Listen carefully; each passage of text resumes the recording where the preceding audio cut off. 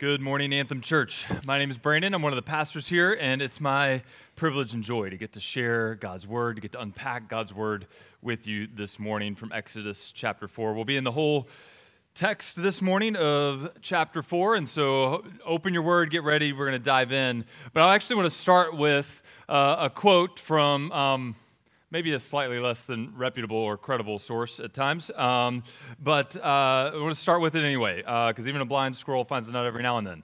So Richard Nixon, during his first inaugural address, said this: "Until he's been a part of a cause larger than himself, no man is truly whole."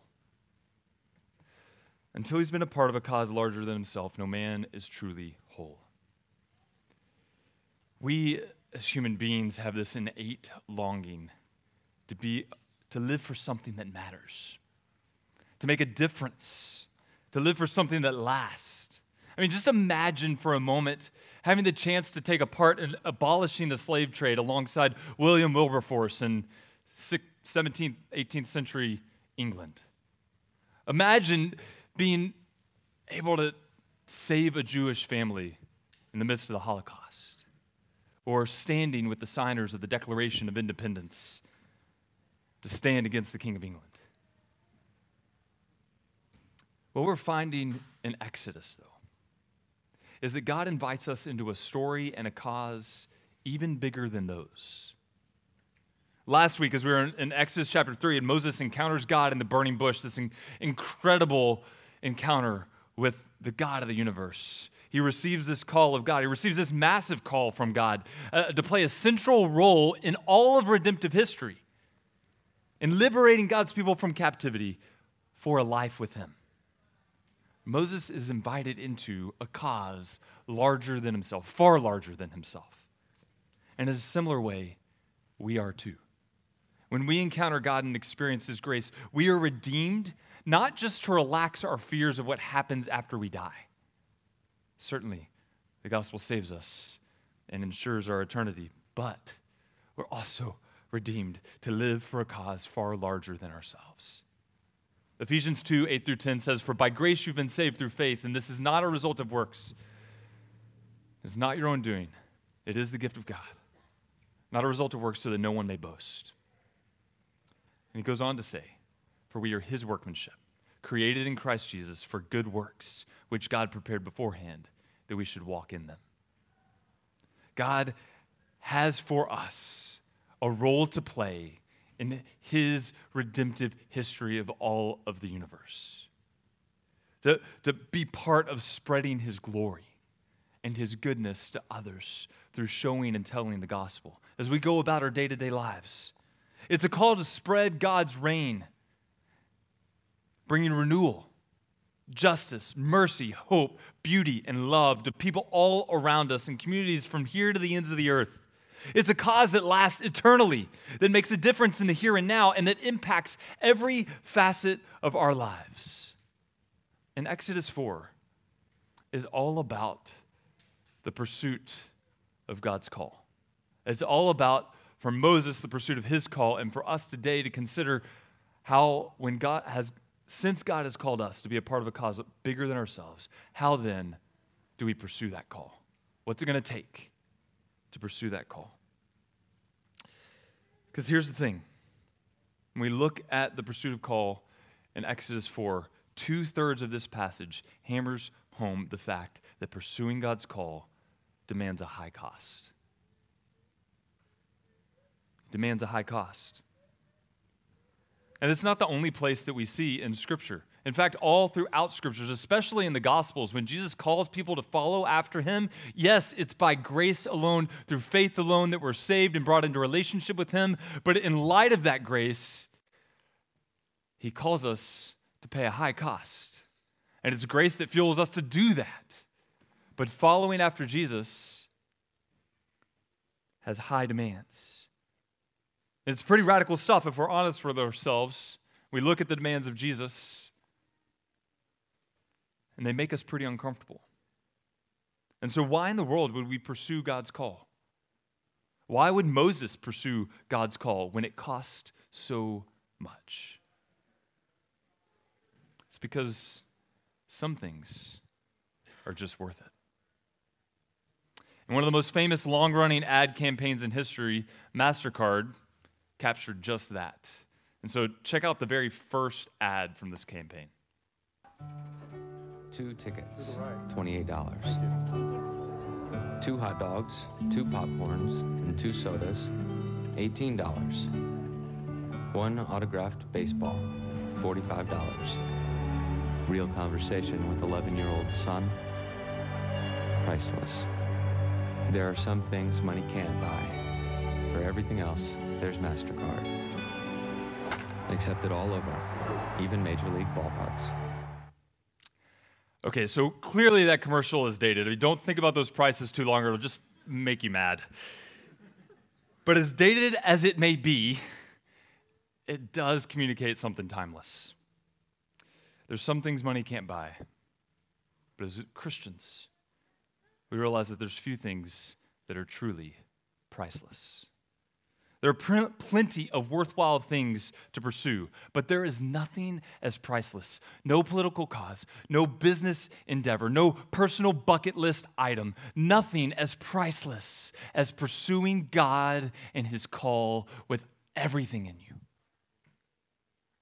Yes, pursuing God's call comes at an incredibly high cost, but the results are priceless. In our passage today, we're going to see that pursuing God's call demands radical dependence on Him. It demands radical obedience in a way that's incredibly costly to us, but it results in resounding renewal. In other words, pursuing God's call, priceless. It does have a very real cost, but it's worth every ounce of ourselves that we could possibly give away. Even in the cost, we'll see the priceless value, though, of God's call and how He uses even the costly things we give up, the cost that we lay down for our own good and for His glory. And so let's begin to dive into Exodus chapter 4. We'll start in this first section, the first 17 verses of the text. What we look at here is the cost of radical dependence. So the cost here, radical dependence on God doesn't sound like it's very costly. He carries the cost, right? And in many ways, yes, like He fronts it on this point. But here's the thing. If you're not willing to lay down your independence, to get over yourself, your pride, your insecurities, if you're not willing to humble yourself, one, that's what's required to enter into relationship with God. Repent and believe requires humbling ourselves and recognizing we bring nothing to the table. But if you're not willing to humble yourself in the pursuit of God's call and radically depend upon Him, then you're not going to see the kind of results that God wants to bring and use you to accomplish. And so it does come at a cost. Pursuing God's call exposes Moses' self-reliance and insecurities here, even a kind of imposter syndrome. Maybe some of you can relate to that. I know I can, all right? Whether it's a new ministry position I've stepped into or parenthood, I feel like I just continue to experience imposter syndrome in that. Schooling, often we step into these new things and we feel like who am I to be in this role, right? And that's what Moses is experiencing, some of that. And as he considered what God was calling him to do, he became overwhelmed with fear and anxiousness, despite the fact that God, like in chapter 3, like God had shown up in a burning bush that was not being disintegrated, right? Like God was showing up in this miraculous way still before him. He had to remove his sandals because he's on holy ground, right? Like God has said, just got done saying in chapter 3, I'm going to do this for you. And Moses can't get out of his own way. These insecurities of Moses betray his own self-reliance and his unwillingness or his inability to be radically dependent upon the Lord. But what we see here in verse 1 is insecurity number 1. It's fear of man. It says this, then Moses answered, but behold, they will not believe me or listen to my voice. For they will say, the Lord did not appear to you. Moses is saying, like, why in the world, God, would they believe me? How in the world am I to persuade these people? You got to realize 600,000 to 1 million plus people is what's estimated for the people of God at this point in time. Like, He's thinking, look, they're going to, they haven't seen me in 4 decades. They're going to think, who am I to show back up? They're going to think I'm crazy. It's kind of like how I feel every time I try to convince my boys not to eat chocolate before dinner, right? They just, there's no good. I'm not going to be able to convince them on my own, right, that that's the right thing to do. They'll think I'm crazy every time. Moses, though, at a much more significant level, is look, they're going to look at me like I'm a madman. Moses is so focused on himself, though. He's so focused on his own ability to convince them and their perceptions of him that he's lost sight of the power of God. But how often is that us? When we first encounter God, when we first come to faith in Jesus, we're overwhelmed by his power and presence in our life. We fear the Lord as our eyes are fixed upon him. We tell others about him. It's those who share their faith most are those who just came to know Christ. Because, man, they're just captivated by Jesus. They're on fire for him, and they're just out there. They're not worried about what other people think of them because they're fixated on Jesus. But as we continue to walk with him, slowly but surely, we end up taking our eyes off Jesus at times. Whether it's Moses at the burning bush here, or it's like Peter when he stepped out of the water and stepped out of the boat to walk on water. He was successful at first, but then he took his eyes off of Jesus and began to look around and began to sink. Just like them, we begin to look at the circumstances or the people around us or who we are inside of us, and as a result, we begin to fear other things more. Our fixation, our passion, and our confidence in the Lord begins to fade. And we lose that dependence upon the Lord. But the Lord calls Moses to put off that insecurity, to put off his independence, to put on radical dependence on him. In verses 2 through 9, we see God call him to this. The Lord said to him, "What is this in your hand?" Moses said, a staff. And he said, "Throw it on the ground." So he threw it on the ground and it became a serpent, and Moses ran from it. Rightfully so. You're probably crazy if you don't, right? But the Lord said to Moses, "Put out your hand and catch it by the tail." So he put out his hand and caught it, and became a staff in his hand, that they may believe that the Lord, the God of their fathers, the God of Abraham, the God of Isaac, and the God of Jacob, has appeared to you. Again, the Lord said to him, "Put your hand inside your cloak." He put his hand inside his cloak, and when he took it out, behold, his hand was leprous like snow, diseased. Then God said, "Put your hand back inside your cloak." So he put his hand back inside his cloak, and when he took it out, behold, it was restored like the rest of his flesh.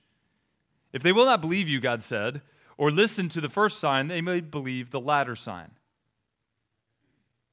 If they will not believe even these 2 signs or listen to your voice, you shall take some water from the Nile and pour it on dry ground, and the water that you take from the Nile will become blood on the dry ground.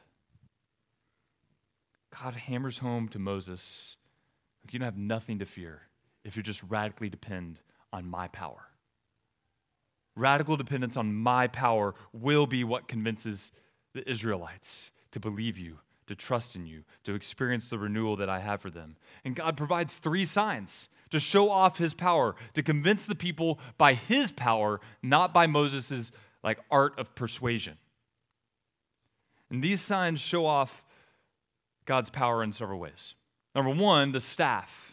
All right, when he throws the staff on the ground, what does it become? It becomes a snake. Well, the snake was an image that was always associated with Pharaoh during that day. And so it was associated with the most powerful ruler on the face of the planet.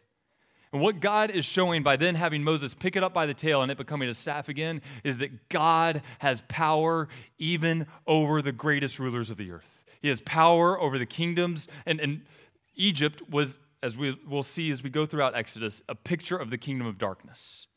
And so what God is saying is he has power over all the rulers and authorities, both physical and spiritual. All right, and so that's sign number 1. Sign number 2, this whole sticking the hand in, sticking the hand out thing, what's with that? Well, God is showing off his power twofold here. 1, when he sticks his hand in and it comes out leprous. Leprosy was a sign of judgment for sin in the ancient world. Everyone would have recognized that immediately. And so when he sticks his hand in and brings it out, God is showing off his power to bring judgment. That he is the one that is going to judge the living and the dead. But then he puts his hand back in, and brings it back out, and it's restored, and God's showing off his power in a different way, showing off his power to save from that judgment, to heal people as well. And so we see two signs there showing off God's power, but God says, look, if they won't believe even those, I've got even one better for you. The Nile was a picture of the source of life for all of Egypt. It's what made the land so fertile, right? It was this raging force in Israel as well. This is where everything in Egypt centered upon the Nile and its vitality. And what does God do? Is he turns it into blood. And he says, I have the power over the source of life. I have the power over all of creation. These signs are meant to show both Moses and God's people, and eventually Pharaoh, that God's power will bring all of this to pass. No matter how much you fight against it, no matter how much you resist it, no matter how much you believe it or not, God will bring it to pass. And God provides these signs to Moses in particular right here to show that it's only through radical dependence on God's power that he will be able to persuade God's people. It's not about how well he does the things he does, but it's about how God does the things he does. But how are we to depend on God's power in our calling? We don't have a staff, right? We don't get to take a cup into the Mississippi River and dump it out and say, look, there's blood. We don't have those signs, right?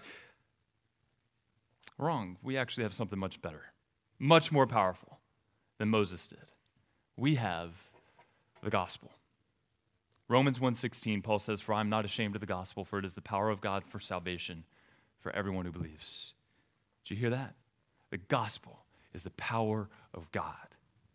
More than a staff, more than a cloak, more than all of that sort of stuff. The gospel is the power of God. The good news about Jesus' life, death, resurrection, and ascension into heaven and the throne room of God, all of that are signs exhibiting God's power once and for all. Let's break it down a little bit. According to Colossians 2:15, Paul writes this. In verse 14, he kind of breaks down how through Jesus, God's making us alive together with him, having forgiven us our trespasses, canceling the record of debt that stood against us with its legal demands. So for many of you in the room, you're likely familiar. Yes, the good news of the gospel is that God gives us forgiveness of sins. But he goes on in verse 15, and we often miss this and don't think about what Jesus was doing on the cross. He was also doing this. He disarmed the rulers and authorities and put them to open shame by triumphing over them in him. If you think the staff with the snake thing is a cool sign of God's triumph over rulers and authorities, Jesus dying on the cross is the ultimate sign of that. Because what the rulers in Jesus' day thought was that by crucifying him, they were winning the day. But 3 days later, Jesus showed up and proved them otherwise. Jesus' death and resurrection shows off God's power over all rulers and authorities, both spiritual and physical. The gospel also shows off God's power to judge as he pours out his justice for our sins on Jesus so that we might have forgiveness. He also shows off God's power to save from death and sin in the resurrection, that not only did Jesus die for our sins, but that he ensured that death was defeated once and for all. He proved that all that he did on the cross actually has a lasting effect that you and I can count on, because he's not a savior dead in a grave, but he's a savior living on a throne for all of eternity. And the gospel also shows off God's power to reign over all of God's creation, because after Jesus rose from the dead, he spent 40 days with his disciples, and then he ascended to heaven. And we often leave out that part of the gospel because we just don't know what to do with it. Okay, Jesus is now in heaven, it's great. What's that mean for us? Well, he goes and he steps on the right hand of the throne of God, and he's reigning now over all of creation. Shows that God's power over all of life. But the gospel doesn't just show off God's power like these signs did. It also is the power of God for salvation. Look, our call to speak the gospel, to spread the good news, to bring renewal through the good news of the gospel doesn't depend on our ability to persuade people.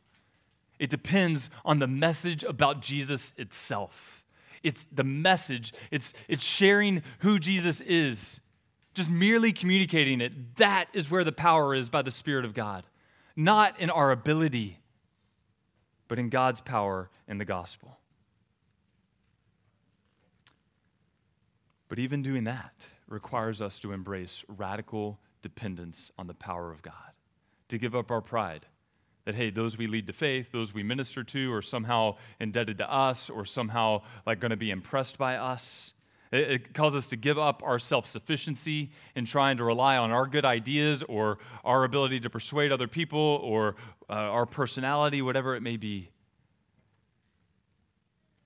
God calls us to radical dependence upon him, upon his power first and foremost. But that's not where this interaction between God and Moses ends. It also continues on into a second insecurity that Moses has. Verses 10 and 13, it says, "But the Lord said to Moses, 'Oh, my Lord, I am not eloquent, either in the past or since you have spoken to your servant, but I am slow of speech and of tongue.'"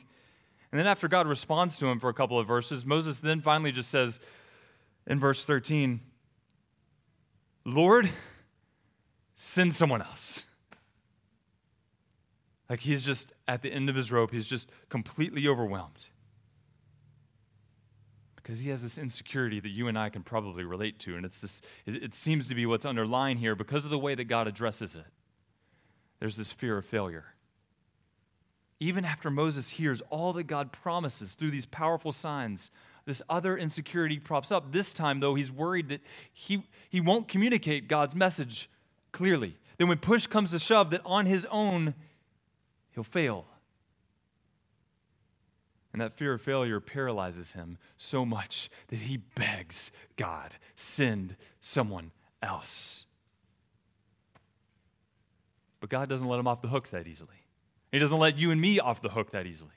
And the call that every single one of us have to take part in his mission. But he calls us instead to radical dependence on his presence. To not fear failure, have fear of man, but to radically depend on his power. And right here, what we see is a radical dependence on his presence. Verses 11 through 12, we see this. The Lord responds to him and says, "Who has made man's mouth? Who makes him mute or deaf or seeing or blind? Is it not I, the Lord? Now, therefore, go, and I will be with your mouth and teach you what you shall speak." First off, he promises his presence with him personally. I will be with your mouth. He will strengthen, like God's promising to strengthen and sustain every step, every word of Moses, that his power will be with him personally, every step of the way. And he also goes on to make, when Moses finally in verse 13 says, "Well, God, that's not even good enough. Like, still just send someone else." Verse 14, this is what it says, "Then the anger of the Lord was kindled against Moses, and he said, 'Is there not Aaron, your brother, the Levite? I know that he can speak well. Behold, he is coming out to meet you, and when he sees you, he will be glad in his heart. You shall speak to him and put the words in his mouth, and I will be with your mouth and with his mouth, and will teach you both what to do. He shall speak for you to the people, and he shall be your mouth, and you shall be as God to him.'" God also goes on to promise his presence with Moses through others, particularly his brother Aaron here. He's going to provide support to him. You're not going to have to do this on his own. And when Moses cries out and begs God to send someone else, God's anger is kindled. He's like, essentially because, Moses, don't you get it at this point?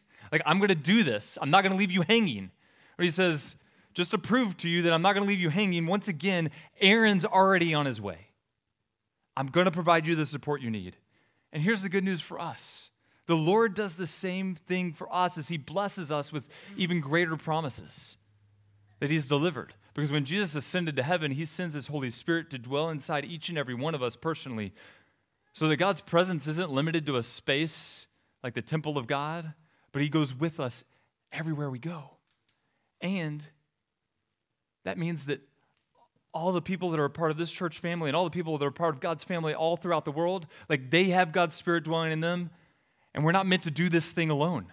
We're not meant to pursue God's call alone. He means to lead us to radically depend upon him, in part by depending upon one another. Look, following God's call requires radical dependence on the power and presence of God. And that means dying to self. That means giving up our independence. That means giving up our self-reliance. That means a whole host of things. And even more, as we'll talk about in a second. But even as costly as that is, as much humility as that requires, radical dependence itself is priceless. See, for radical dependence is not just for the good of the mission out there, it's for the good of your own soul.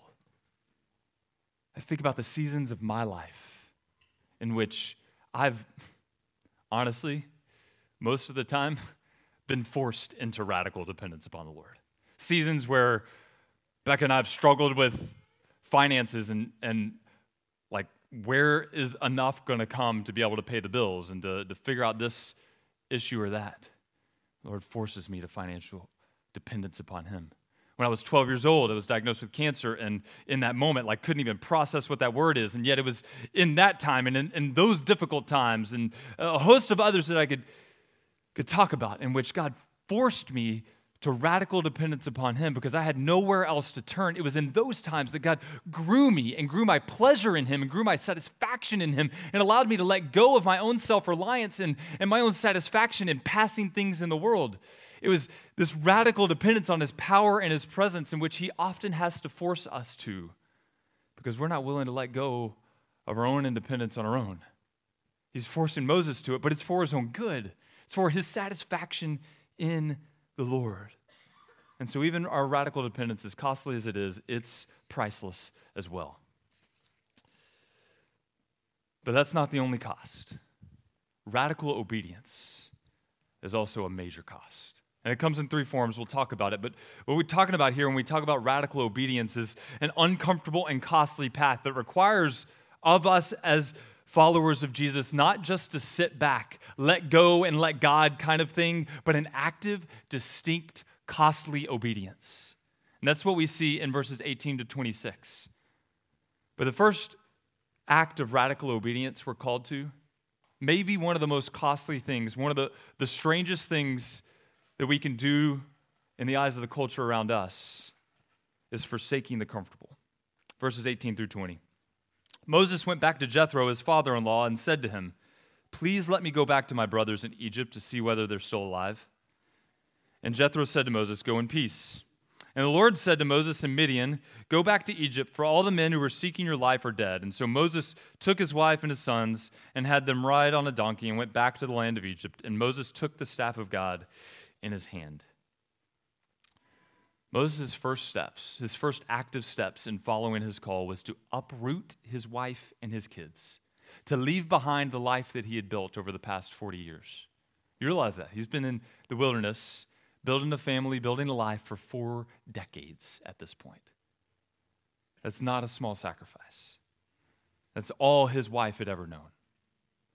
For all Moses knew, in addition to that, when he goes to Jethro and says, let us go back, like, he doesn't have the promise yet of verse 19 that all the men who were seeking your life are dead. He takes this first step. For all he knows, but there's still people that are looking to kill him in Egypt. Going back to Egypt was anything but safe or comfortable for Moses. And nothing about following God, following Jesus' call on our lives is comfortable or easy. And that's what makes it so rare to find a people that are pursuing God's call faithfully. Because our culture is obsessed with comfort and safety and convenience. Most parents' greatest hope and greatest dream for their kids is that they would be safe and comfortable. And trust me, as a parent myself, like I get the temptation to that now. Like I want them to be safe, yes. But how much more should we want our kids to pursue the call of God, no matter how costly it'll be for them? Yes, that costs us something. But to raise up kids that are willing to pay the cost themselves, that's part of the call of parenthood, of Christian parenthood. And we often in our own individual lives feel that pressure and temptation from the culture around us and from our own flesh within us to pursue what's comfortable and safe in our job choices, where we live, and a host of other choices we make. Anthem Church, following God's call is going to make you uncomfortable. If it doesn't, you're not listening well. It's going to make those who love you uncomfortable. Because, yeah, they're concerned about your comfort and safety. When Becca and I chose to move to New York City, just a couple of months after getting married, she had a teaching job, good, solid teaching job. I was going to be working on a PhD, and we thought we had our plan together. And when we decided to move to New York City, when all of our families from the South, small town, that kind of thing, our parents were not particularly thrilled.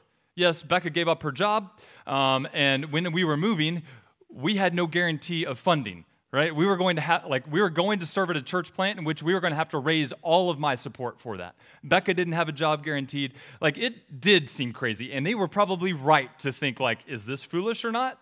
But we were convinced it was God's call. And so we went. And we radically depended upon him in those times because we didn't have any other option. Moving to New York City to be a part of a church plant wasn't comfortable, and it wasn't safe in the eyes of the world. We looked crazy. But if comfortable and safe is what you're looking for, you will be disappointed by the way of Jesus. I love how C.S. Lewis drives this point home in the Chronicles of Narnia. When C.S. Lewis portrays Jesus in the character of Aslan, if you haven't read it, he's a lion, and he describes Aslan this way. Lewis writes, "Safe? Who said anything about safe? Of course he isn't safe, but he's good. He's the king, I tell you."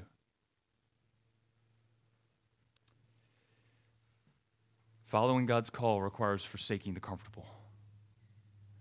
But you can do that because you can trust in the goodness of our King. It's a radical cost, but the cost doesn't end there. You're also called in radical obedience to confront the darkness. Verses 21 to 23. The Lord said to Moses, "When you go back to Egypt, see that you do before Pharaoh all the miracles that I have put in your power, but I will harden his heart." See, Moses hadn't heard this part yet, all right? He said, I'm going to do all of this. I'm going to accomplish this. You're going to go proclaim this. But this is new news. He's peeling back the curtain a little bit. But I will harden his heart so that he will not let the people go.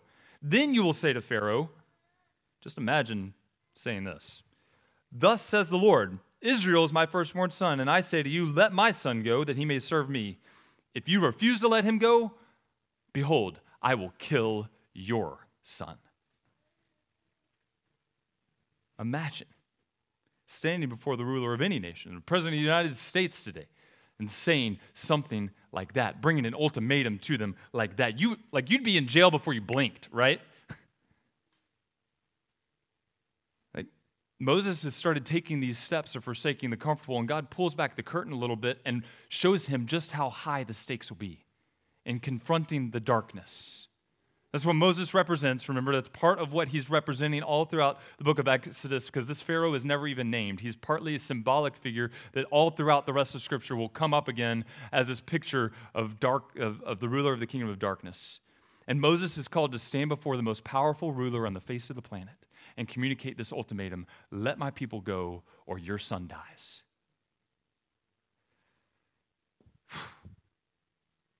That's got some cost to it, right? Pharaoh could have killed Moses right there. That's the possibility. And just like Moses, God calls us to confront the darkness, to stand on the truth of God's word in a world that wants to define truth in their own way, to speak the good news to a world that finds it offensive and foolish, to live distinct lives that are affront to modern sensibilities. And following God's call, he leads us into a spiritual war that requires courage, suffering, difficulty of innumerable kinds. God makes no promises that it'll go smoothly. In fact, if anything, he promises the opposite, that it won't go smoothly, that those who faithfully follow after him should expect suffering in this life. Yes, he's working it out all for our good, for those who love him and are called according to his purpose, according to Romans 8:28.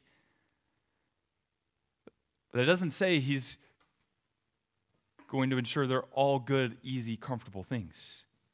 He calls us to forsake the comfortable and to confront the darkness. It's costly. But that's not all. He doesn't just end with that, right? The passage goes on. God's not only interested in what you'll do for him, he's also interested in how you walk with him.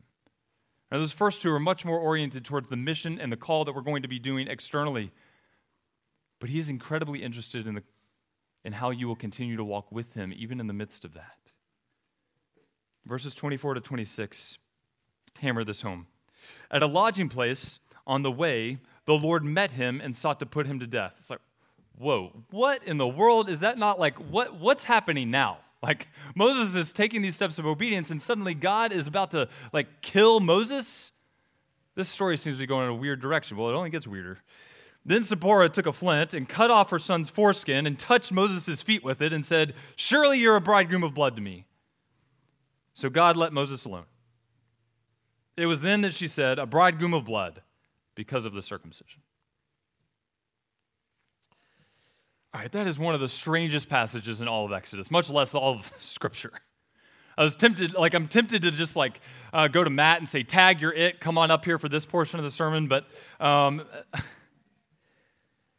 we know that all Scripture is God-breathed and profitable for teaching. And so that kept me just diving into what is it that you have to teach us here in this portion of the passage, Lord? As strange as this is, the Lord has much to teach us here. Here we're confronted with the high standard that God holds for his people, especially leaders. Moses was going to be proclaiming radical commands and potential judgment on the son of Pharaoh, but his own house wasn't even in order. He lacked basic Hebrew faithfulness, the circumcision of his son.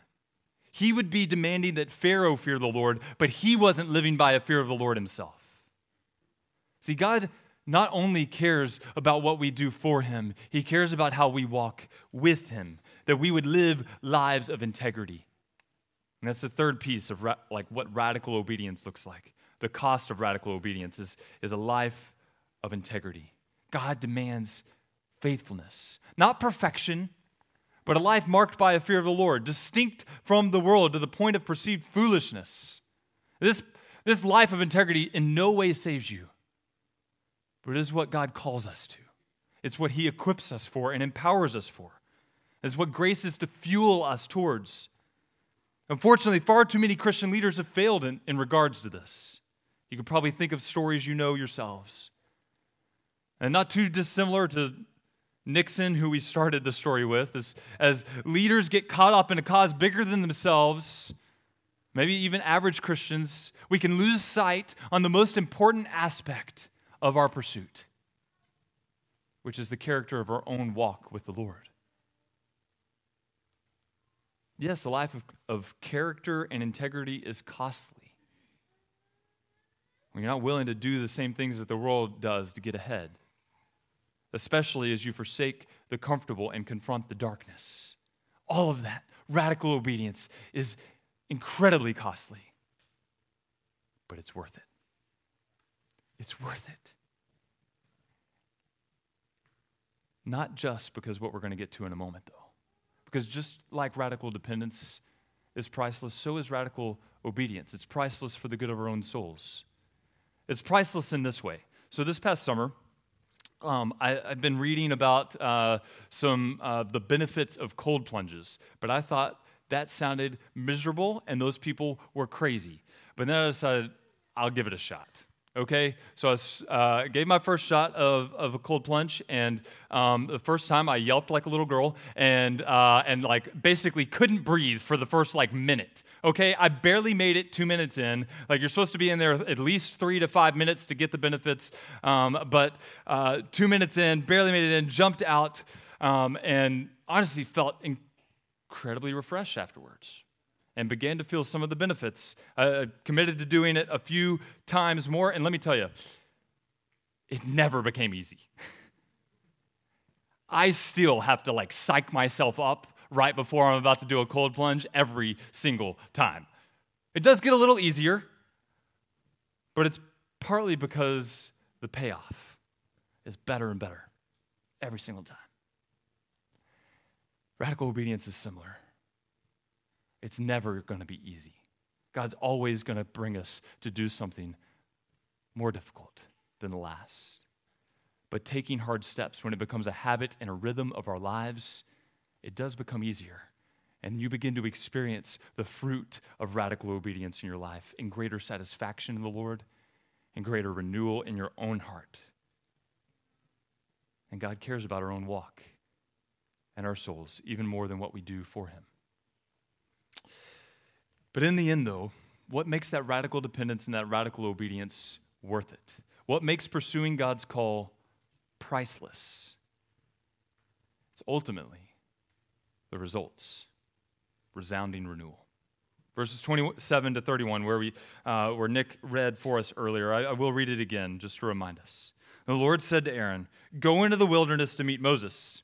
So he went and met him at the mountain of God and kissed him. And Moses told Aaron all the words of the Lord with which he had sent him to speak, and all the signs that he had commanded him to do.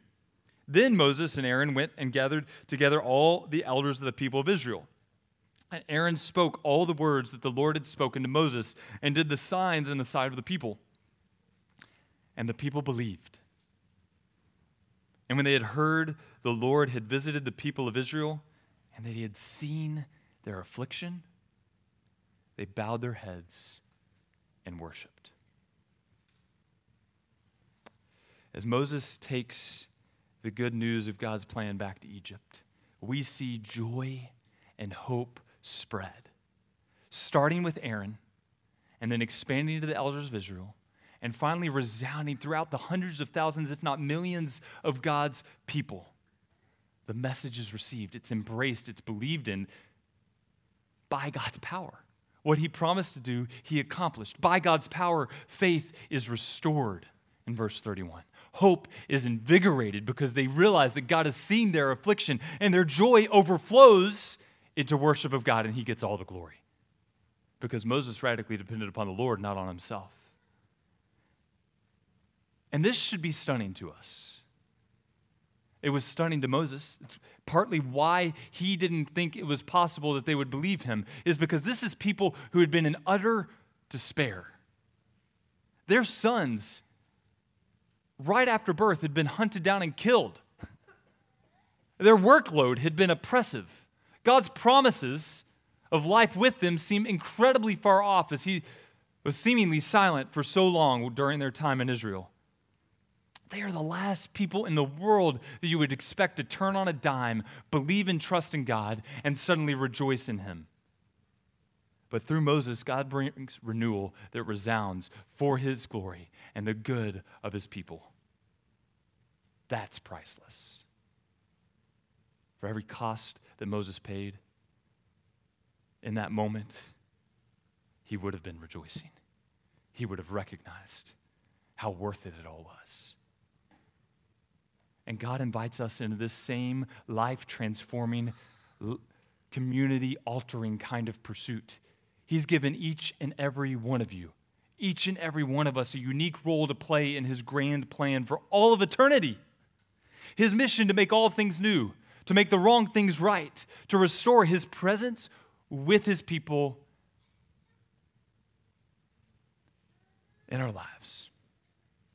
And just like Moses, God has called us to share a message, the good news of the gospel about Jesus. The gospel is the power of God for salvation. As we show and tell the gospel, we can and will witness resounding renewal around us. Our neighbors will find freedom from addiction through life in Jesus. Our coworkers will find joy beyond financial success. Our community will find hope that lasts. And at Anthem, we're praying and working to see 1% of Columbia find renewal in Jesus. I mean, can you just imagine if just 1% of Columbia found renewal in Jesus, what that would do to our town, to our campus? And we're convinced that we can see that happen, and it will, by the power of God, if we pay the cost of radical dependence and radical obedience. The question is, will we? But look, here's the thing. Anthem's vision doesn't end here in Columbia with spreading renewal here. We long to be a part of renewal resounding from Columbia to the very ends of the earth. For those of you that don't know, Anthem was planted in Columbia about 7 years ago as a part of a network of churches called the SALT Network. It has a massive vision for the renewal of over 400 plus major college campuses. That's in the United States. That's what that map is all about over there. And then there's some all across the globe.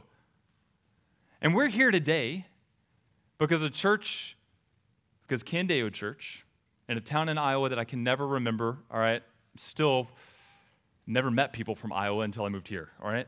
So we're here today because Candeo Church in Iowa sent a team who followed God's call despite the cost. Candeo sacrificed people, resources, time, and energy to spread renewal beyond their own campus and city. And as a result, right here in Columbia, we've seen countless lives transformed. We've seen businesses and neighborhoods impacted. We've seen leaders developed and missionaries sent, like we saw last week. And now it's Anthem's time to send. Lord willing, in the fall of 2025, we will be replanting our first church and launching a SALT company at the University of Tennessee in Knoxville. Becca and I, as well as Nick and Peyton, will be leading a team to plant our lives and make Jesus non-ignorable in Knoxville. Why Knoxville? I'm glad you asked. A couple reasons. One, gospel partnership, or gospel potential. Gospel potential. One, the University of Tennessee is one of actually only 9 four-year colleges in the Knoxville area. But on the University of Tennessee campus alone, there's 36,000 plus college students with a huge percentage that are unengaged by the gospel.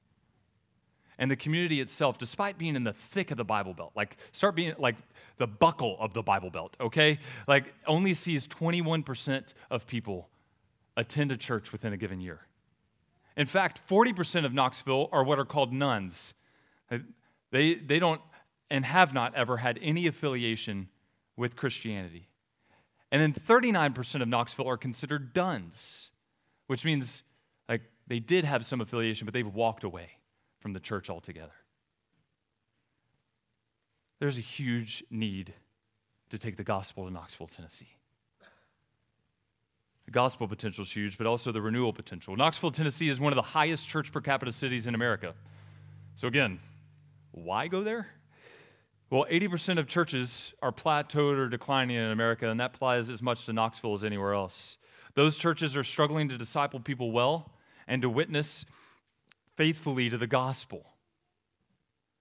And as a result, that's a major contributing factor to why so many people in Knoxville are walking away from the church, whether it's from hurt or from a host of other things. The opportunity to not only reach the campus, but also to raise up college students and community leaders, to not only plant and replant one church with a SALT company, but also to then send right there in the Knoxville area to help other churches and other neighborhoods experience that renewal over and over again until we see a widespread renewal movement in Knoxville. It's massive. And I believe God's going to do it. And so there's gospel potential, there's renewal potential, but we don't want it to just stay in Knoxville either. There's sending potential in Knoxville. As churches are replanted and campuses are engaged and renewed throughout Knoxville, we'll have not just one church in Knoxville, but a family of churches ready to send leaders and people and resources to another collegiate city to do it all over again. To reach, raise, and release the next generation for God's glory and the good of the nations. Look, a lot of unknowns lie ahead. A lot of costs that we can't even begin to count. But every one of us has our part to play. Whether you are a goer and you choose to go with us, and we're going to need all kinds of leaders and people to go as a part of the team. Or whether you stay here and you're a part of continuing to spread renewal here and send well there. We all have our part to play. Whether God's stirring in your hearts the call to go, to forsake the comfortable, to confront the darkness, and to learn radical dependence on mission for Him in Knoxville, or you're a sender that's going to forsake the comfortable, learn radical dependence on your own right as you pray and support that work. God is calling all of us to pay a cost for His glory and the good of others. Look, a lot of unknowns lie ahead, but the one thing I do know, the cost will be high, but the renewing or the resounding renewal is priceless. Anthem Church, how is God calling you to pursue His calling for your life? And are you willing to pay the cost? Let's pray. Father, we come to you this morning Just grateful for your word, as always, that you build us up in your word, that you challenge us, that you, Lord, you work on us to lead us to dependence upon you, that we might have life in you and life to the full, joy complete and overflowing in you, God. And I pray that we would pursue your calling despite the cost. Lord, that we would spread your renewal from Columbia to Knoxville to the very ends of the earth for your glory and others' good. And that we would be a people that are willing to pay whatever cost it takes to lay down whatever comfort or security we have for the good of others. For you're worth it. And they're worth it. And I pray all of this in Jesus' name. Amen.